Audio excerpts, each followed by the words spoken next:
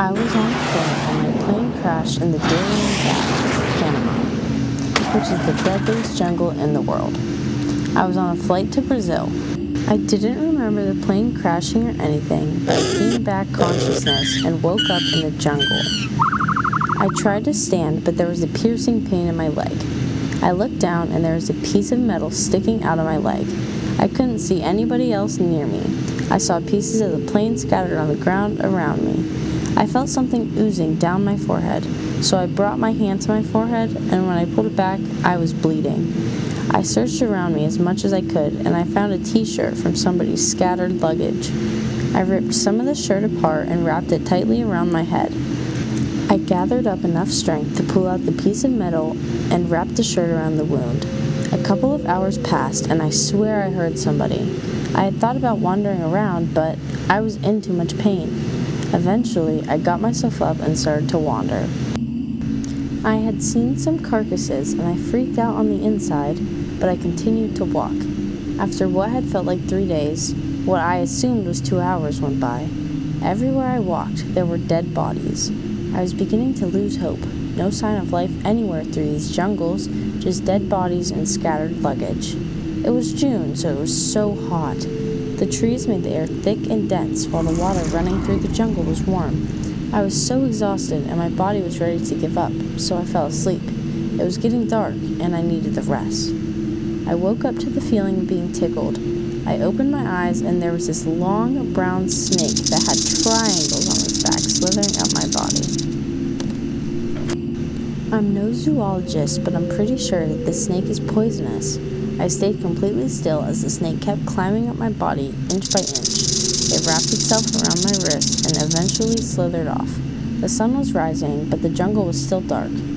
I decided to get up and look for somebody, and if I didn't find anybody today, I was done looking. I ventured to a part that I'd never been to. I thought all hope was lost, but then I saw a little fire, and that's when I knew. Somebody was here, and they were alive. I ventured around the fire, and I saw no sign of anybody. I had this off feeling in my gut that something was watching me. I convinced myself that I'm just freaking out because I'm a little mental right now, but I just couldn't shake that feeling. I decided to look up in the trees just to prove that no one was there, and then I'm going crazy, but that's when I saw her. At least, I think it's a her. There was this person clung to this tree, sort of far up there. Her body was dark, covered in dirt. Her hair was greasy and crusted together, but her eyes were this magnificent blue color. I called out to her, "Hello? Were you also in the plane crash?" No response. She just stared at me. She began to climb down the tree, and at that moment, I felt like I was in a horror movie. She stood in front of me, inches away. She was short, thin, and dirty, and I think she's been here longer than just a couple of days. She tried to speak, but nothing came out.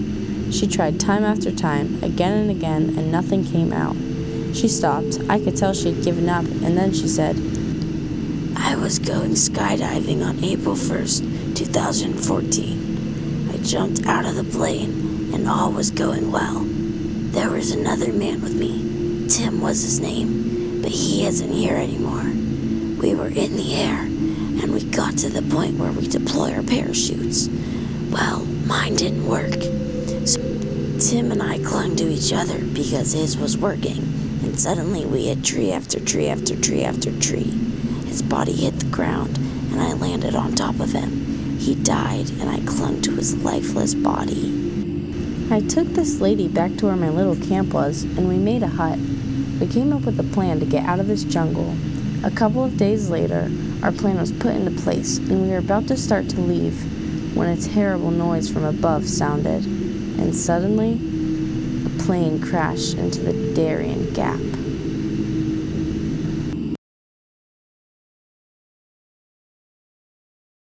My sound effects are from Toybox by GarageBand and Sounds for Ounds for the spooky graveyard background noise.